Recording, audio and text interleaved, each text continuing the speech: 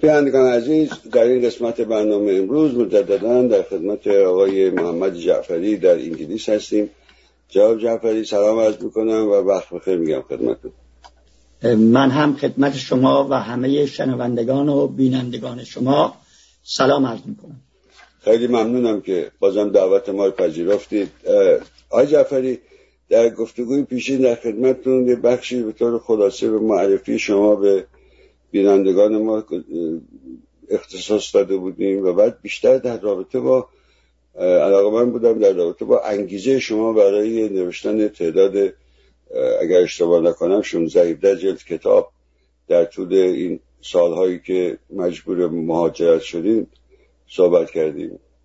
یکی از کتاب‌های شما که خیلی نظر من جلب کرد و در مورد کتاب‌های دیگه ان شاءالله گفتگوهای دیگه صحبت می‌کنیم، در رابطه با گروگانگیری است. یک کتاب شما نوشتین تحت عنوان گروگانگیری و جانشینان انقلاب.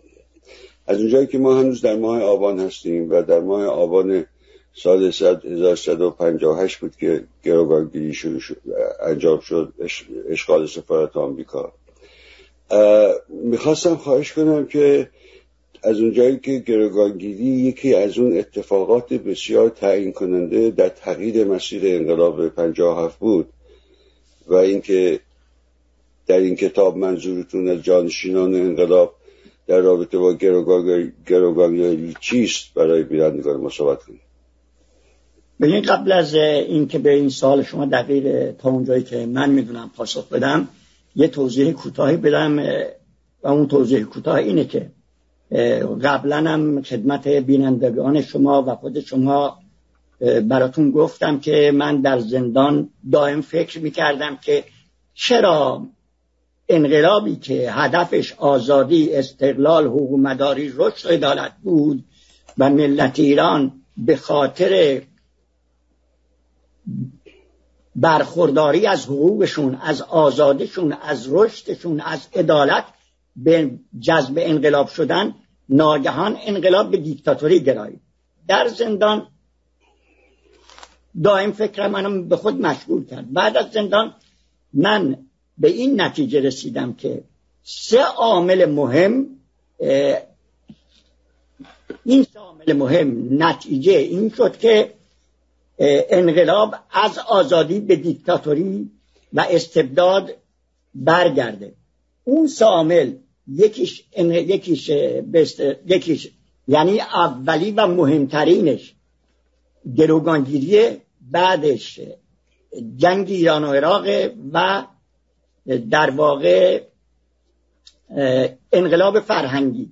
البته بعدها در سال 1990 با انتشار کتاب خاطرات آقای یزدی یه مؤلفه 4می هم به اون افزوده شد که اون مؤلفه 4 طرح چگونه که من اسمشو گذاشتم طرح چگونگی قبضه کردن قدرت در انقلاب 57 که آقای یزدی تهیه کرده و با آقای خمینی داده و این طرح بودی که در واقع اجرا شده. مسائل برای من و حداقل تا جایی که ممکنه برای شنوندگان و بیننده‌های شما هم روشن بشه، من 3 کتاب نوشتم که این 3 کتاب در واقع یک کتابه که این 3 کتاب بیان میکنه از دید من که چگونه انقلاب به دیکتاتوری گراییده، که اولیش پاریس و تحول انقلاب از آزادی به استبداد، دومیش گروگانگیری و جانشینان انقلاب و سومیش تقابل 2 خط یا کودتای خرداد 1360 که این 3 کتاب مجموعاً بیان کننده اینه که چگونه و با چه وسایل و امکاناتی آقای خمینی تونست صدای آزادی خواهانه ملت ایران رو خفه کنه و استبداد سیاه ولایت مطلقه فقیه رو در ایران مستقر کنه. خب امروز بحث امروزمون چون گروگانگیری است،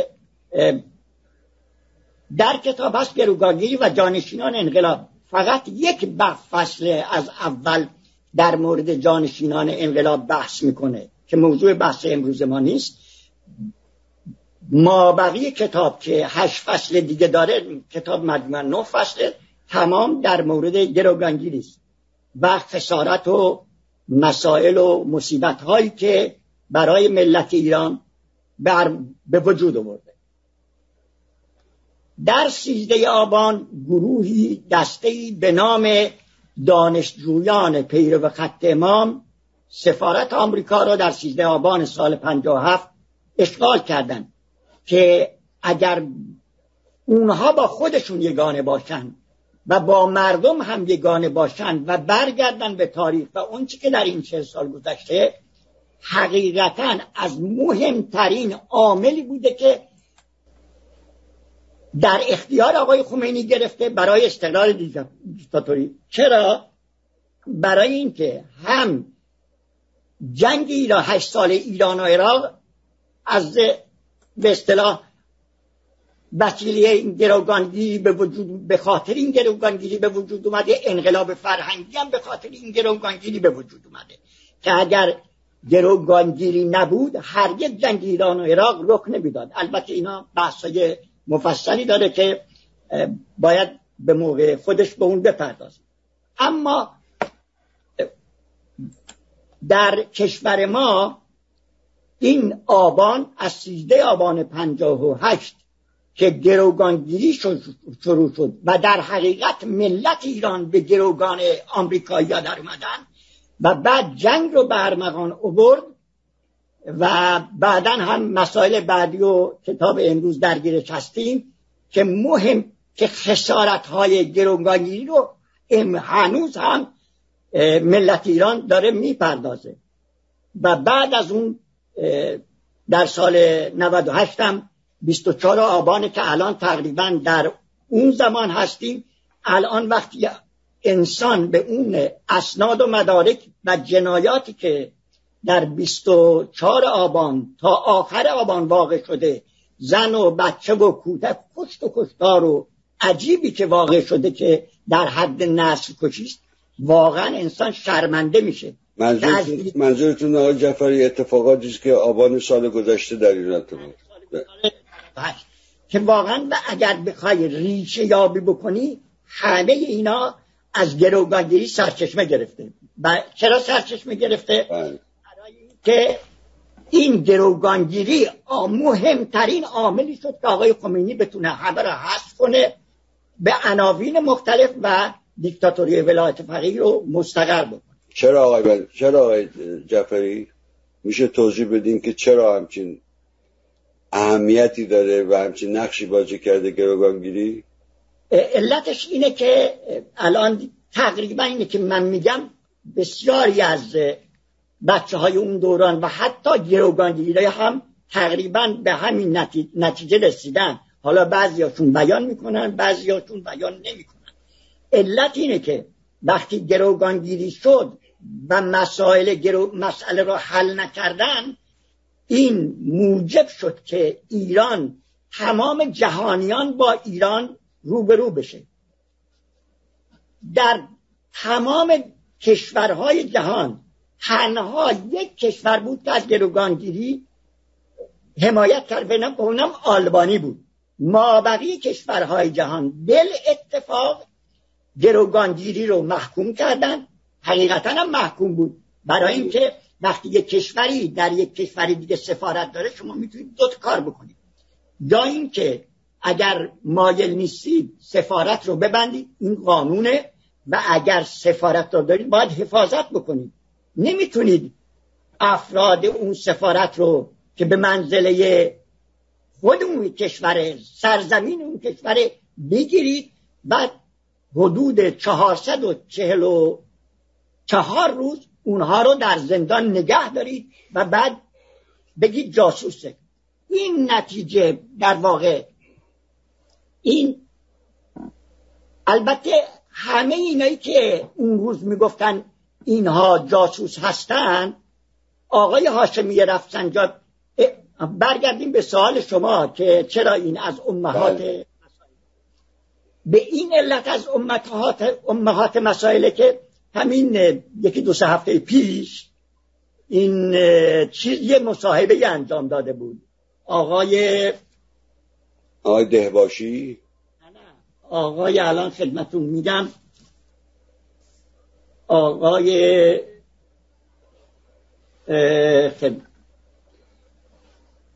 ابراهیم اصغرزاده. بله. ابراهیم اصغرزاده که یکی از گروگانگیر هاست، اون داشت توضیح میداد و اینجا رو توضیح داد. گفت ما برا نبود که این اسناد رو منتشر میکردیم. طرف ازش پرسید شما با یک سندی که منتشر کردید تمام نهضت آزادی رو کوبیدید، در صورتی که خود این نهضت آزادی و ابواب جمعشون جزء انقلاب بودن. شما تونستید اونا رو از گردونه خارج کنید. نه تنها نهضت آزادی رو از گردونه خارج کردن، بلکه آزادی خواهرم خارج کردن و هر کسی که قصد و هدفی داشتن با یک سند، درست یا نادرست، باطل یا صحیح یا ناصحیح، با ترجمه های غلط غلوطی که انجام شده بود، او رو از هستی مینداختن. و با گروگانگیری بود که تونستن تقریبا تمام آزادی خواه رو حذف کنن، از جمله کلیه نهضت آزادی، سران نهضت آزادی، بنی صدری ها رو. در واقع این آقای بهزاد نبوی در نامه‌ای که به هاشمی رفسنجانی می‌نویسه، برای اینکه ردش کرده بودن و صلاحیتش برای مجلس، گله میکنه و میگه من بودم اون کسان، سازمان با بود و من بودم اون کسانی که تونستیم نهضت آزادی، بنی صدریا، چپیا و هر کی بود اینا رو حذف کنیم. تمام اینها، این اقدامات به خاطر در واقع مسئله گروگانگیری اتفاق افتاد، نه مسائل دیگر. والله اگه این گروگانگیری اتفاق نمی‌افتاد هرگز آقای خمینی نمیتونست که فعال مایشا بشه و دست به چنین جنایاتی بزنه. آقای جعفری، اگه خاطرتون باشه آقای خمینی گروگانگیری رو انقلابی مهمتر از انقلاب اول خونده بودن. من در پاسخ سوال من این لطف کردین توضیح دادین. الان این سوال برای من پیش میاد که لازم است که به خصوص نسل جوان بهش توجه کنه. به نظر من آیا واقعا از اول میدونستن که چه میخواهم بکنن؟ یعنی به نظر میاد که یه برنامه احتمالاً از یه جای دیگه ای اتفاق افتاده برای یک ضربه زدنی به یک توی مرحله در انقلاب. بعد خمینی و خمینیون متوجه شدن که عجب ابزار قوی برای اون هدفی که شما الان دارید راجبش صحبت میکنید و توضیح دادید به خوبی به دستشون اومده. و حالا می‌خواستم خواهش کنم که همون توضیح بدین جواب این سوال من رو، و همین که بعد سیر تحول اون نوع برخوردش رو به مسئله گروگانگیری و بقیه مسائلی که باشه ایجاد کردن. ببینید تقریبا این که شما گفتید همین اتفاق افتاده، حالا با یه ذره بالا و پایین. خود من در کتاب توضیح دادم ایما و اشاره هایی هست که این گروگانگیری برعکس این که میگفتن که عامل اصلیش دانشجویان پیرو خط امام بودن، حداقل 4-5 مورد رو من در کتاب ذکر کردم که از جای دیگه اینا خط گرفتن. اینکه اینا از جای دیگه خط گرفتن به این معنا نیست که واقعا خود اینها میدونستن. کسانی از بیرون خط دادن و اینا عامل اون شدن، اگه خوشبینا نشیده بدون اینکه این آگاهی داشته باشن. ولی در حقیقت خود این عمل گروگانگیری خارج از دانشجویان طراحی شده به نوعی، حالا اگر 100% نگیم. یکی دو موردش رو براتون میگم. من موقعی که در زندان بودم، پسر آیت الله مشکینی با من همبند بود مدتی و اولین بار من میدیدمش. وقتی با هم قدم میزدیم توی بند، یک روز یک گله‌ای از من کرد. گله‌اش این بود، گفت که فرض من گناهکار، پدر من چه گناهی کرده بود که به خاطر من شما پدر من رو مقصر دونستید. علت مسئله اینه که یه دفعه موقعی که ما در روزنامه بودیم، یه خبری به دست ما رسید که پسر مشکینی در یک جایی دست به دزدی زده. ما به جای اینکه بنویسیم مثلا حسین فلان، نوشتیم حسین فلان فرزند آیت الله مشکینی و او این گله رو کرد. گفتی این نوشتید فرزند آیت الله مشکینی، خب این می‌خواستید پدر منو بزنید. من ازش به جانبوس از عذرخواهی کردم. بعد رابطه دوستی برقرار شد. یک روز از من این سوال رو کرد در من. گفت که شما راجع به گروگانگیری چی میدونید؟ گفتم که حقیقت رو بخوای من اون چی که راجع به گروگانگیری میدونستم در 4 سرمقاله روزنامه انقلاب اسلامی منتشر کردم. گفتش که من فکر میکردم شما مسئله بیشتر از این قضایا میدونید، یا چیزایی پیش پا افتاده است. گفتم که خب تو چی میدونی؟ گفت من در 2 جلسه بودم قبل از اینکه گروگانگیری بشه که در این 2 جلسه بحث گروگانگیری اونجا به میون اومد.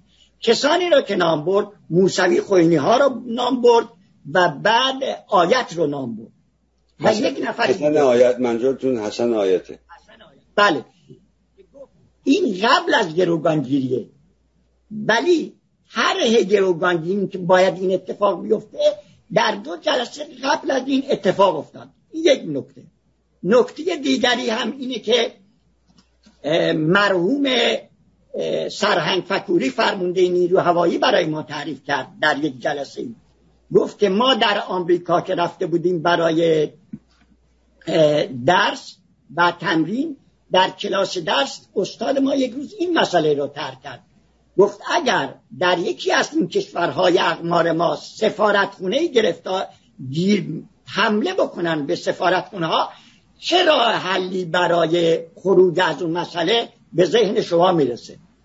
که میگفت اصلا من ذهنم خطورم نمیکرد که یک چنین چیزی ممکنه در ایران اتفاق بیفته. بعد که این اتفاق افتاد حدس میزدیم که شاید این طرحش از آمریکا بوده. الان اسناد و مدارک دیگری هم منتشر شده که شاید ویکیلیکس هم منتشر کرده باشه که کیزینجر با مسئولین چیز منحتن طراح این قضیه بودن و غیر مستقیم این طراحی از طریق ابواب که داشتن به دانشجویان منتقل شده. این نکته هم بگم، لازم نیست که یک طرحی رو من شما یا دیگری اجرا میکنیم و فکر میکنیم طرح خودمونه، ولی واقعیتش این که یک طرح ممکنه از جای دیگری نشأت گرفته و جوری به دست ما رسیده ما فکر میکنیم این طرح خودمونه. این بحث رو یک بار محمد منتظری با من میکرد، میگفت حواستون جمع باشه ها، شما اون از این کتاب‌های جاسوسی و ضد جاسوسی رو خونده بود، چند تاشم به من معرفی کرد. گفت یکی از کارهای جاسوسی این است که یه طرحی رو جوری القا میکنن به بعضی اشخاص که اینها فکر میکنن که این طرح مال خودشونه و میرن اجرا میکنن، ولی بعداً معلوم که طرح از جای دیگه نشأت گرفته. بله.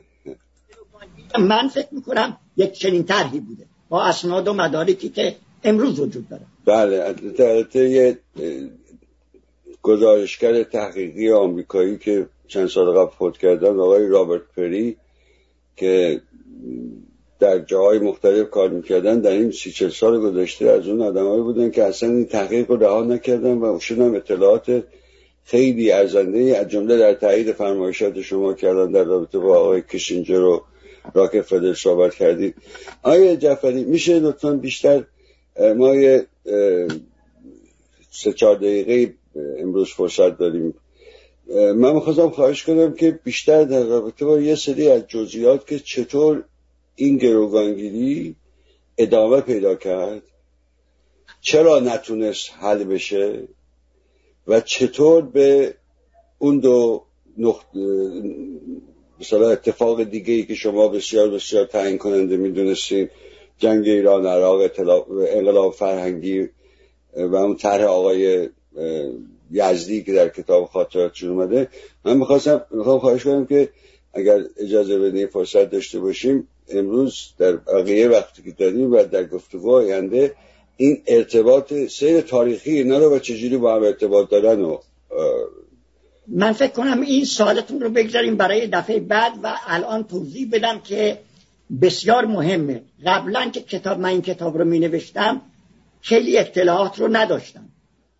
بعدن که کار تموم شد و اطلاعات دیگری اومد، من متوجه شدم که این که میگن دانشجویان پیرو خط امام گرفتن، اینها یه مقدار غلو به قضیه است. در سفارت آمریکا در تهران 60 نفر از کمیته زندگی میکردن، یعنی حافظ سفارت بودن در کمیته. بنا به خاطرات آقای محمد رضا رئیس کمیته های انقلاب اسلامی بود. آقای مهدوی کنی، محمد رضا مهدوی خاطراتش منتشر کرده. بله. در اونجا آقای مهدوی به صراحت گفته وقتی که اینها به سفارت حمله میکنن، میگه 60 نفر از افراد ما اونجا بودن. یعنی پیش از گروگانگیری اونجا بودن. یعنی سفارت برای اینکه به اصطلاح سفارت آمریکا رو به ویژه آقای مهدوی کمیته‌ای از بچه‌های کمیته اونجا رو حفاظت میکردن و بچه‌های کمیته انقلاب اسلامی اونجا بودن. بنا به نوشته آقای مهدوی کنی 60 نفر از بچه‌های کمیته حافظ اونجا بودن که میگه اینا به ما تلفن کردن به من و گفتن که این چیکار کنیم، تحویل اینا بدیم ندیم، چیکار کنیم. میگه من بعد از آقای احمد آقا و آقای خمینی استفسار کردم، احمد گفت اینا مال خودمونن بذاریم و ما بعد از 3 روز تحویل اینا دادیم. اومده بودن ولی بعد از 3 روز ما تحویل اینا دادیم. یعنی در واقع علاوه بر این، بنا به گفته آقای مهدوی کنی در خاطراتش، او میگه که آقای خمینی تقریبا مطلع بوده از این گروگانگیری، منتها خیلی با زبان آخوندی اون رو مطرح کرده که اگر گفتن بتونه راه فراری داشته باشه. بنا به گفته آقای مهدوی کنی در خاطراتش که اگر خواستید دفعه دیگه عین گفته او را خواهم خوند، اون میگه که این گروگانگیری و این که نگذاشتن که این مسئله حل بشه خواست آقای خمینی و احمد آقا بود. البته میدونین که میگن که دانشجویان خط امام، من خاطرم نیست کجا اینو خوندم، به آقای موسوی خمینی ها مراجعه کردن که از آقای خمینی سوال بکنن پیش از انجام این کار و آقای موسوی خمینی ها هم گفته بهشون جواب داده که نه شما برین این کار بکنین، من بعداً با امام رو راضی میکنم. بارها اصلا همه جا اومده، یعنی چیز تازه نیست، این کاملا اینجوره. بارها این خود گروگانگیران مصاحبه کردن. فکر کنم این در همون دورانه که ما هم بودیم این مسئله مطرح شده. اینها میگن که ما در حقیقت اگر بخواید ببینید نقش اصلی رو آقای موسوی خمینی ها داشته و حل و فصل مثلا به عهده گروگانگیرها بوده. حالا میدونید من چند روزم در سفارت بودم، در دفعه دیگه توضیح میدم که چه اتفاقی اونجا افتاده. من 3 روز تو سفارت بودم به عنوان نماینده آقای بنی صدر. در اونجا اینها میگن که خب ما میخوایم بگیریم، با آقای خمینی بگیم. میگه نمیخواد بگیرید. بعد من میگم حتی وقتی میگه این به موقع نمیگه، بعد از مدتی میگه که احمد، اون وقت هم که احمد آقا دیگه میگه فعلا نگه داریم. آقای جعفری خیلی سپاسگزارم. بس با اجازهتون باز مزاحمتون میشم که دنباله این گفتگو رو ادامه بدیم. و همونجوری که الان شما هم اشاره فرمودید و خیلی هم خوب شد، ما اینو میتونیم ادامه بدیم، رفتشون و سیر تحول تاریخیشون و چجوری همدیگر رو باز تولید کردن تا برسیم به اون دو سه نکته دیگه که شما بهش اشاره کردید. باید حداقل 1-2-3 بار حداقل 2 جلسه دیگه متناوبا انجام بشه و الله سلسله مطالب خود به خود پاره میشه و برای شنوندگانتون یه مقدار نامفهوم خواهد شد. بله انشالله. خیلی سپاسگزارم از وقتی که دادید. من هم از شما که منو دعوت کردید برای این گفتگو کمال سپاسگزاری رو دارم و از شنونده ها و بیننده ها شما هم سپاسگزارم که حوصله به خرج میدن و این مسائل رو گوش میکنن و اگر صحیح یافتن به اطلاع دیگران هم میرسونن. خیلی ممنون، اوقاتتون خوش.